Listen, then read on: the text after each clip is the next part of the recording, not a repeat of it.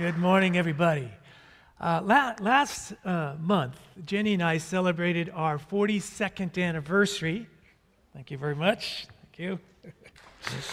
Come on, 42 years. It's a big deal. It's a big deal, right? 42 years. And to celebrate, we took a short trip to two places that were on our bucket list to visit, Charleston, South Carolina, and Savannah, Georgia. Both beautiful places with rich history. I mean, both cities, you can tour houses and structures that predate the Revolutionary War, and both cities played significant roles in the Civil War. Fort Sumter in Charleston is where the Civil War started, and Savannah is pretty much where the Civil War ended. Officially, it ended at Appomattox Courthouse in Virginia, but a major contributing factor to the surrender of the Confederate armies was Sherman's March to the Sea. Maybe you've heard of that. It's where General Sherman led 60,000 Union soldiers on a 285-mile trek from Atlanta, Georgia to Savannah, and that march was intended to break the will and demoralize Georgia's civilian population to the point where they just would abandon the Confederate cause and just kind of give up, and it worked. But at the beginning of the Civil War, nobody thought the Civil War would last as long as it did, or claim as many lives as it did. Virtually everyone thought the war wouldn't even last a year. 3 months after that initial attack at Fort Sumter, there had yet to be a major battle. And in fact, the North initially didn't even consider it a civil war, but more of a Southern insurrection that in time would be put down without huge cost to life or property. But in July of 1861, the Confederate Army had amassed about 30 miles from the capital, and a battle seemed inevitable. It's known as the First Battle of Bull Run, but it also came to be known as the Picnic Battle. Here's why it came to be known as the Picnic Battle. Because a mass of spectators traveled from the capital to the battlefield with picnic baskets and opera glasses to watch all the excitement unfold. I mean, again,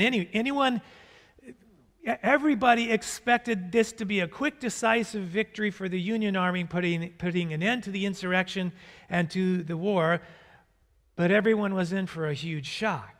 As the battle began, initially things seemed to be going in favor of the Union Army, but the Confederate reinforcements arrived and the battle turned in favor of the South, and the Union soldiers began a hasty retreat, effectively drawing the battle into the picnic zone, where suddenly gunfire and cannonballs were whizzing past spectators who began fleeing alongside the retreating Union soldiers.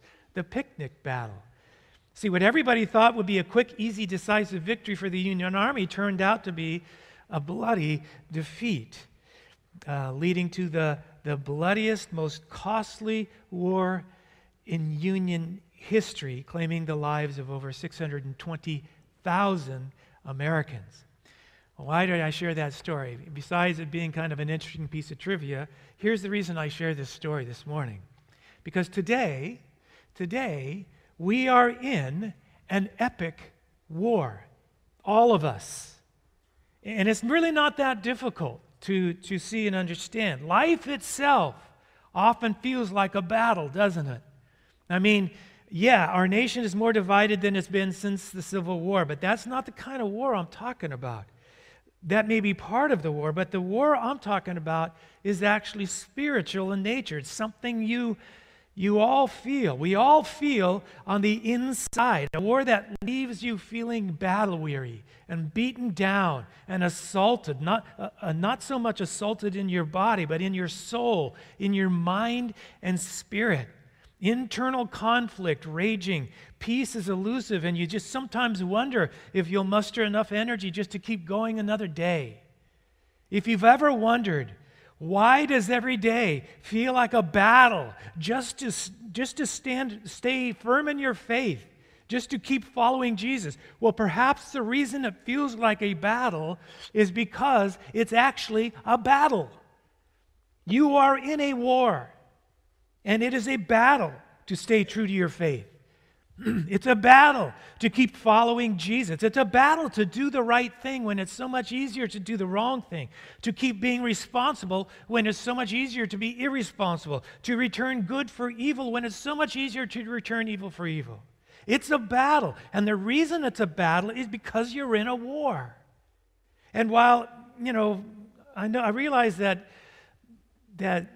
for many of us, military metaphors are a little uncomfortable. But those Christians living in the first century who wrote the documents and letters that have come to make up what we now call the New Testament, they didn't share our distaste for such metaphors. They regularly used such imagery and verbiage in their writing, and the reason they did is because it is an accurate description of the reality that you and I live in. We are in a war. There is an epic battle taking place right now, and you are at the center of it. And that war is playing itself out in many different ways. Some ways that are very obvious, but other ways that are actually not so obvious at all. And in fact, in ways that you perhaps are completely oblivious to, though you can feel its toll on your soul and your spirit. So what is this war? What's this? What's this war about? How did it get started? Who's battling whom? And what is the nature of this war? Well, like every war, this is a war over who is going to rule. If we were to zoom out, way out on this, zoom out as far as we can zoom out, what we're talking about is who is the rightful ruler of the universe. That's really at the heart of this war. Who is the rightful ruler of the universe? Many of you are familiar with the masters of the universe, but they are fictional. I'm sorry to disappoint you, but you had to find out eventually. Those are fictional characters, okay? But so who is the rightful Lord, Master, Ruler, King of the universe? Now, those of us here gathered today, most of us here are among those who affirm that to be God, right? Of course, there are a lot of people who claim that God is fictional, which is to be expected in such a war. But you and I, and most people listening today, are firmly convinced that there is a God and who is the creator of everything seen and unseen, and he is the rightful Lord and Master of the universe. How then did this war break out? Well, that is a tragic story, and one that here at Hope we have referenced often. It's recorded in Genesis chapter 3, but let me just summarize it in this way. In a nutshell, God created the world, gave human beings the keys to the world. The devil tricked human beings into handing the keys over to him, and he's had them ever since. And as a result, God's authority and rulership in this world is being contested. And you see that in the world today, don't you? God's moral authority, his plans and purposes for mankind, his will, his ways, even his very existence is being contested. So much so that this is what John, one of Jesus' closest followers, is what John wrote toward the end of his life. He wrote this. He said, "We know that we are children of God." And let me just pause there for a second. How many of you here know that you are a child of God? Let me see your hands. We know that we are children of God. Of all the things that we can know, all the facts, information, all the knowledge you could ever hope to know, this has to be among the most valuable and consequential bits of knowledge that you could ever hope to have. I am a child of God. I am a child of God, which means I am no longer at war with God. I used to be. But I am no longer contesting his moral authority over my life. I'm no longer contesting his rightful claim upon my life, my resources, my time, my possessions, my talents and abilities. No, in all of these things, it is my primary purpose and ambition, my joy and privilege to advance his rulership and reign however and wherever I can. because he is my heavenly Father, and I am his child, and that's what I live for. Thy will be done, not mine, but thy will be done. So John writes, we know that we are children of God, and here's what else we know, and that the whole world is under the control of the evil one. This is what John writes toward the end of his life. And we're thinking, the whole world under control of the evil? What about all those verses like, Psalm 24 that says, the earth is the Lord's and all it contains? Well, see, that's just it. It rightfully belongs to God. God is the rightful owner, master, ruler, Lord. But that lordship, is being contested by the devil with the foolish cooperation of human beings whom God put in charge, but who have abdicated their responsibility and handed the keys over to the devil. Thus, there is a very intense, messy, tragic civil war going on in the cosmos today. And you and I are at the middle of it, which may explain why you often feel so beaten down and battle-weary.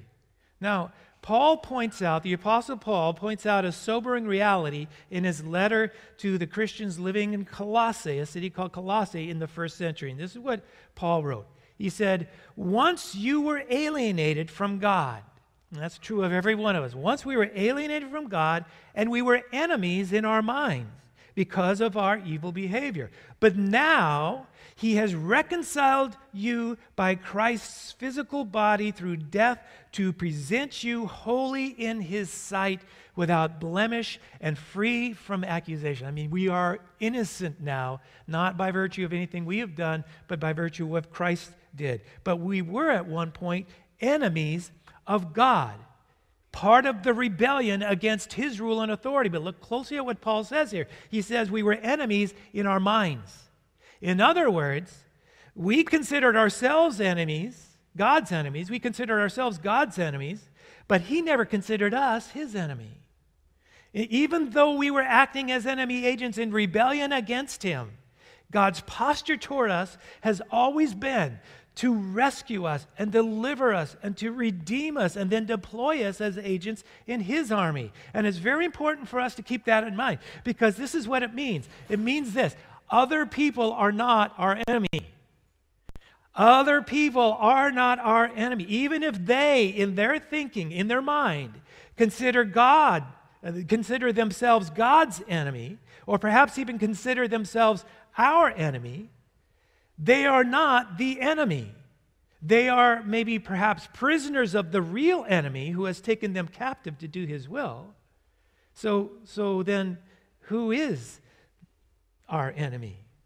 I mean, what's the most important thing to know when you're embarking in an epic battle? Most important thing to know is who the enemy is, right?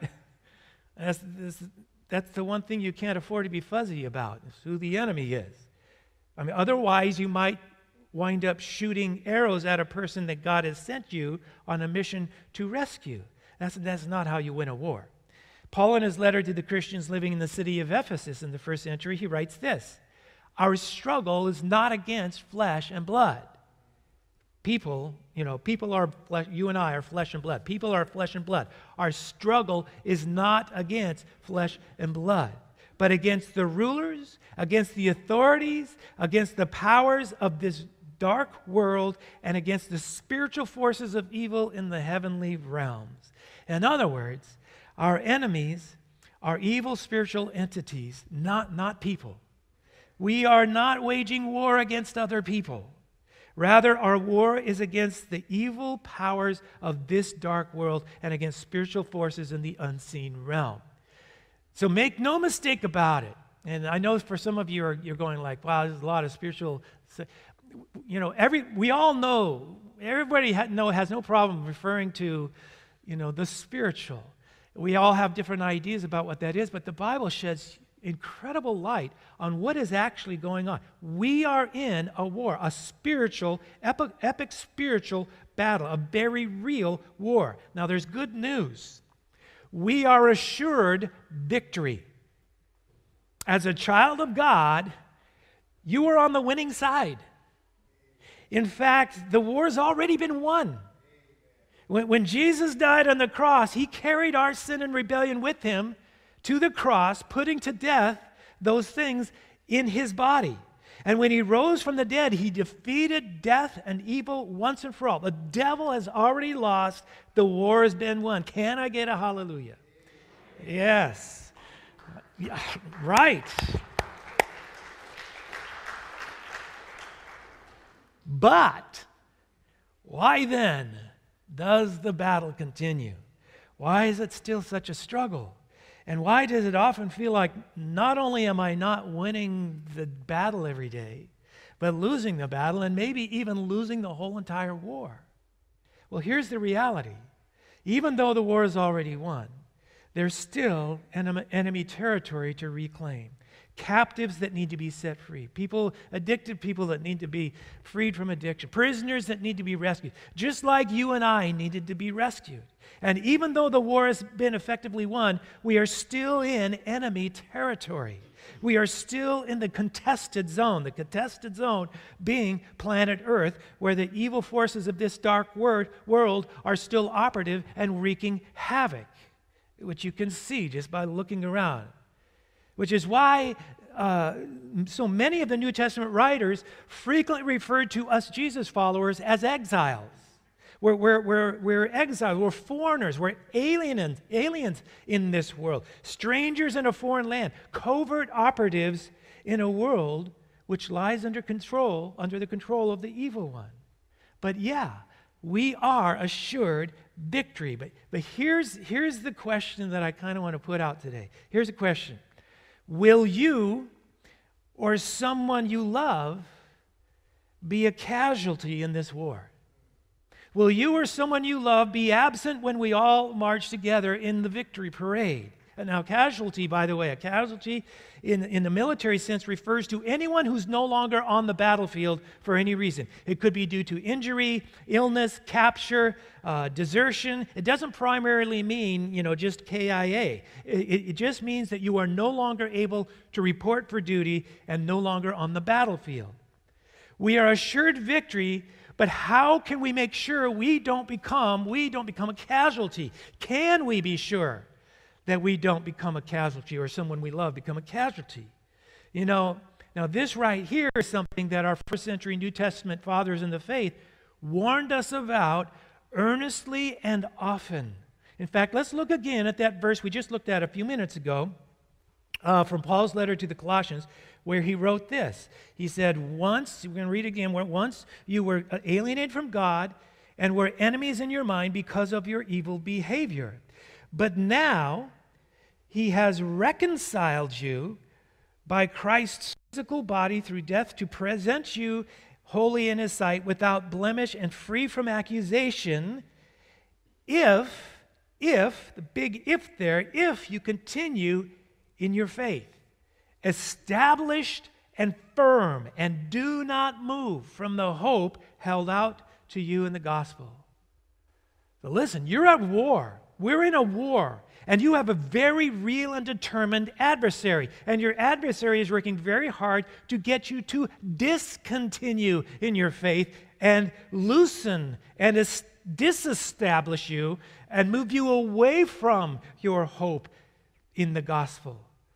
The devil has schemes. He has strategies, really good ones. And Paul says that wise followers of Jesus are not unaware of his strategies. In his book, Live No Lies, John Mark Comer sums up the enemy's strategies very succinctly. And here it is. Here's the devil's strategy, according to John Mark Comer. This is really good. The devil introduces deceptive ideas that play to our disordered desires. What's a disordered desire? Well, a disordered desire would be any desire, any fleshly desire or appetite that we pursue to the exclusion of God, outside of God. Devil introduces deceptive ideas that play to our disordered desires that are normalized in a sinful society, in this dark, fallen world that lies in the control of the evil one. let me tell you, that right there today is worth the price of admission today. I mean, that's the fundamental strategy of the devil. The same strategy he used in the garden in the very beginning, and the one he still uses today. Deceptive ideas that play to our disordered desires that are normalized in a sinful society. Remember what he did in the Garden of Eden. He introduced a deceptive idea to Eve, didn't he? Did he really say that? You shall surely not die. Deceptive idea, God cannot be trusted. He doesn't have your best interest at heart. He's trying to hold something from you. If you do things his way, you'll lose out on something good. Those deceptive ideas played to Eve's desires. She saw that the fruit was good, looked good, smelled good, probably tasted good. And according to her, new little friend, the talking snake, it was going to make her wise.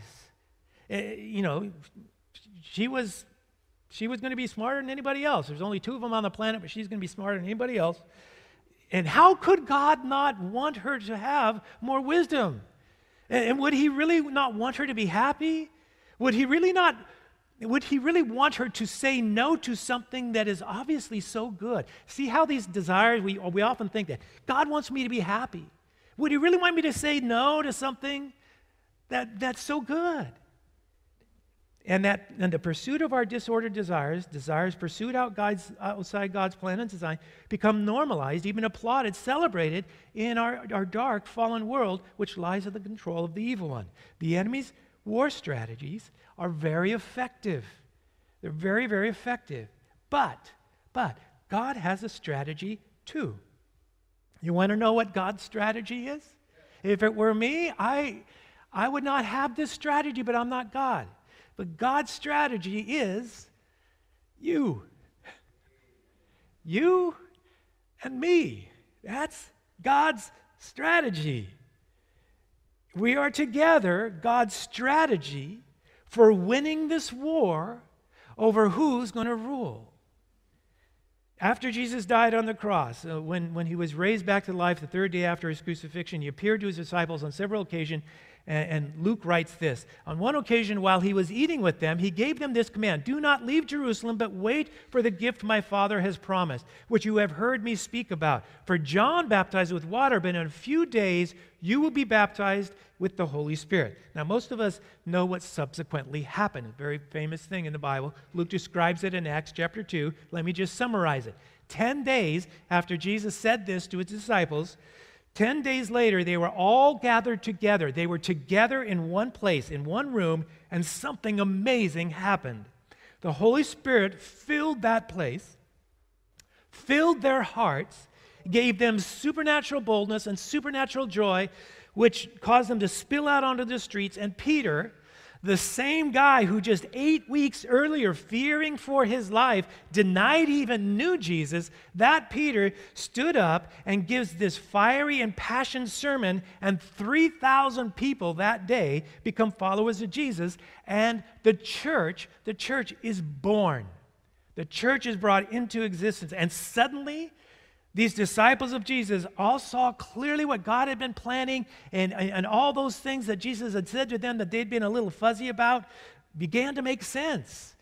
Like when Jesus talked about how he would build his church and the gates of hell would not prevail against it, and how that they would be famous in the world because of the way that they love and serve one another. And perhaps most poignant of all, that prayer that he prayed during the last meal he shared with his disciples that night, the same night he was betrayed, and the night before his crucifixion, where he was with his disciples, and he prayed this: Father, my prayer is not for them alone. And at this point, he's referring just those disciples who were with him at that moment. My prayer is not for them alone. I pray also for those who will believe in me through their message. That's you and me.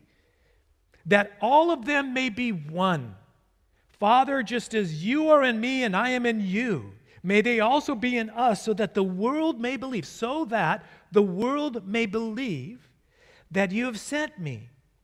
I have given them the glory that you gave me, that they may be one as we are one, I in them and you in me, so that they may be brought to complete unity. Then the world will know that you sent me and have loved them even as you have loved me. See, God's plan, his strategy from the beginning was to form his community, a community that would be characterized by incredible unity, what Jesus just described, unity like the Father and the Son shared. A unity where they are unified in their commitment to him and to one another. A kind of unity that would demonstrate to the world who Jesus is. And in fact, when Paul the Apostle described that unity that God intended for his community, his church, he used an anatomical metaphor. When Paul described this unity, he said it would be as if we were all members of one body. That's an incredible amount of use. Like we're all members of one body. In fact, in his letter to the first letter to the Corinthians, Christians living in Corinth, he wrote this: all of you together are one body of Christ, and each of you is a separate and necessary part of it. And then Paul goes pretty deep into this metaphor in explaining in great detail how together we are the body of Christ. In other words, together we are the hands, the feet, the eyes, ears, mouth of Jesus to the world. We are together God's strategy to bring redemption, healing, and reconciliation to the world. But the operative word here is together. Each member connected to other members, each doing their part, each drawing life from and giving life to the other members of the body. That's how God designed a body to work, and that's how God designed the church to work. Now, I realize we just switched metaphors here, but let me try to tie it all together here. We're in a war, and the battle is fierce, but God has a winning strategy, and it's his church, whom the Apostle Paul described as the pillar and the foundation and pillar of truth. In his letter to his young apprentice Timothy, he wrote this. He said, I am writing to you these instructions so that you will know how people ought to conduct themselves in God's household, which is the church of the living God, the pillar and foundation of the truth. The church is the pillar and foundation of the truth in a world that lies in the control of the evil one, a world that seems increasingly devoid of truth and increasingly prone to deception. The church is the hands and feet of Jesus in a world desperate for his healing and forgiveness, and we are his body. And the church is the community of Jesus followers who come together in unity to encourage and build up one another, to speak into each other's lives, and to receive the truth from Scripture, the truth that sets us free and gives us life and provides direction and instruction for us, not only as individual members of a larger body, but together as a body, as a community, a family. It's where we all come together to receive our marching orders, so to speak, from our Lord and King Jesus, the rightful King and Master of the universe. And it's where we come together and to worship and express gratitude to our Lord and Father. And in doing so, are refreshed and strengthened in our spirits and equipped for the battle that continues to rage. To receive something, it's in coming together, we receive something that we cannot receive anywhere else. C.S. Lewis put it this way. I love this quote. He says, enemy-occupied territory. That's what this world is. Christianity is the story of how the rightful king has landed, you may say landed in disguise, and is calling us all to take part in a great campaign of sabotage. When you go to church, you are really listening in to the secret wireless from our friends. That is why the enemy is so anxious to prevent us from going. See, let me just shoot straight here. Our coming together, like we are today, is a direct order from God. We don't respond very well to direct orders these days from anybody, including God, and for some perhaps especially from God. And that speaks to the effectiveness of the enemy's strategies. But yeah, God was serious enough about this that he actually made it one of his big 10, one of his 10 commandments, right up there with you shall not murder and you shall not steal and you shall not commit adultery was the command honor the Sabbath and keep it holy. And Jesus, contrary to this idea that Jesus came to kind of just do away with all the commands and the rules and all that stuff, Jesus actually affirmed this command when he said, man was not made for Sabbath, but the Sabbath was made for man.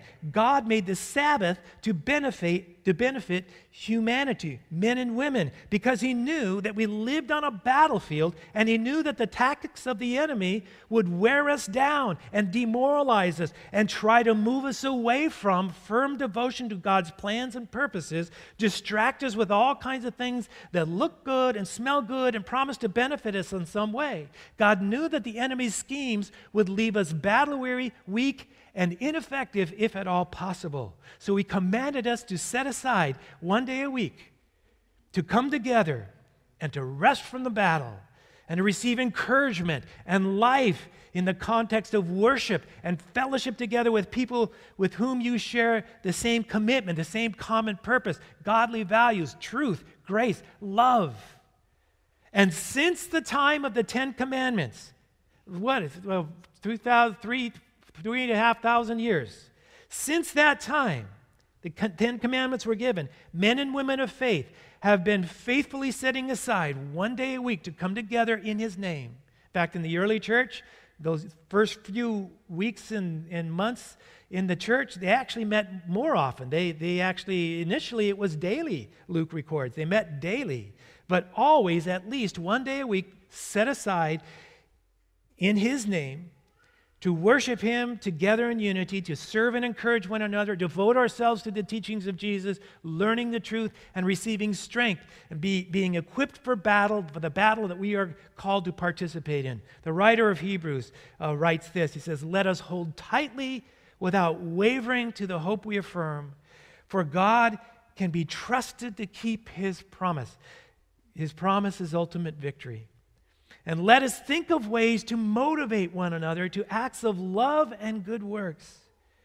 And here's the thing, and let us not neglect our meeting together, as some people do, but encourage one another, especially now that the day of his return is drawing near. Especially as the day of his return is drawing near. You know, you don't need to be a meteorologist to know what rain is. You don't need to be a geologist to know what an earthquake is. And you don't need to be a theologian to know that the day of his return is drawing near. The writer of Hebrews says, as the day of his return is drawing near, it is going to be more and more important that you come together. You do not neglect the coming of yourselves together. The question is, will you be ready to march in the victory parade? God wants you to be ready to march in the victory parade. Or do you risk becoming a casualty? Or will someone you love become a casualty? Parents, bring your kids to church. Bring your kids to church. Let them see this is a non-negotiable for you. Let them see that you are eager and willing for them to participate in all kinds of activities and events that will help them grow and develop during the week, grow and develop in a lot of ways. But on Sundays, well, Sunday is sacred. Sunday is holy. Sunday is a day that we set aside and devote ourselves completely to our spiritual growth and development, which is more important by far than any and all other kinds of growth and development combined. Spiritual development, spiritual formation. Parents, your kids are watching what you allow to be put ahead of God in your life. They're watching you. We're in a war. And we need to be regularly equipped and trained for battle. We need to be built up, encouraged, and connected to other members of the body from whom we can draw life and to whom we can give life, sharing life together. Amen? I'm going to ask the band to come back up. One of my favorite pastors, Andy Stanley, tells a story about a time that he was with his family visiting China, and they were touring a factory in China. And at the end of the tour guide asked if anybody had any questions. And much to everybody's surprise, the tour guide's assistant, a young Chinese woman who had been shadowing the tour guide as an apprentice, this young woman spoke up and said, "I have a question." And then she directed her question actually to Andy Stanley, the one that was on the tour. She says, "I have a question. She said, Pastor Stanley, why doesn't everybody in America go to church? See, her story was that she gets on a bus every Tuesday to make a 2-hour journey to a Bible study, an illegal Bible study in another village, and then makes the 2-hour journey back. And she said, sometimes I don't have the bus fare, and sometimes the bus isn't running, but I've heard that in America there are churches everywhere, so why doesn't everybody in America go to church? And Andy Stanley says, I didn't have a good answer for that. Other than that, we have forgotten. We've forgotten. We've allowed ourselves to be moved away, be it ever so slightly, from God's plans and purposes for us as His church in the world. And it would be difficult to prove this, but I believe eternity will bear this out, that as people left the church to pursue other things, as people allowed other things to preempt the place and priority of gathering together with people of God in the kingdom of God for the purposes of God, as they allowed other things to become more important on their calendar and in their lives, not only did the church, the body of Christ, grow weaker, but the world around us slipped further and further into the control of the evil one, because we are God's strategy to defeat the work of the enemy in this world. That does not have to be our story today. See, God has guys like me stand up here in places like this and give talks like this to wake us up and to warn us and to call us back to the basics that we learned in boot camp. And the good news is that I want to leave you with is we know that we win. We know that God wins. God's church is victorious. The gates of hell do not, will not, cannot prevail against the church. Just please don't be a casualty. And don't let your kids be a casualty. Or worse yet, one of those spectators who brings a picnic lunch to watch the battle from the picnic area. God wants to arm you and equip you and prepare you for the final glorious phase of this battle that we will be victorious in. Amen? Let's pray. Dear Heavenly Father, you know as well as I do, this is one of those messages where I'm preaching my heart out, but the people that don't really need to hear it are here. They're here, and so I pray that they would feel your smile and your pleasure, that they have made a good choice in being at church today. And Lord, that somehow these words would reach to those that aren't here today. And I know that somehow as we speak your words, they find your way into the hearts of people that need to hear them. And Lord, I pray that you would call us all back. And even those of us that are here today and maybe have kind of wandered away and drifted away from our commitment to being a part of a healthy, vibrant church body. If they don't have one, I pray they would find one, and that they would commit themselves to it and be a part of this amazing work that you are doing in the world, Lord. You have engraved this invitation on your own body, and you have extended this invitation at great cost to yourselves, Lord. May we heed your invitation, I pray in Jesus' name. Amen.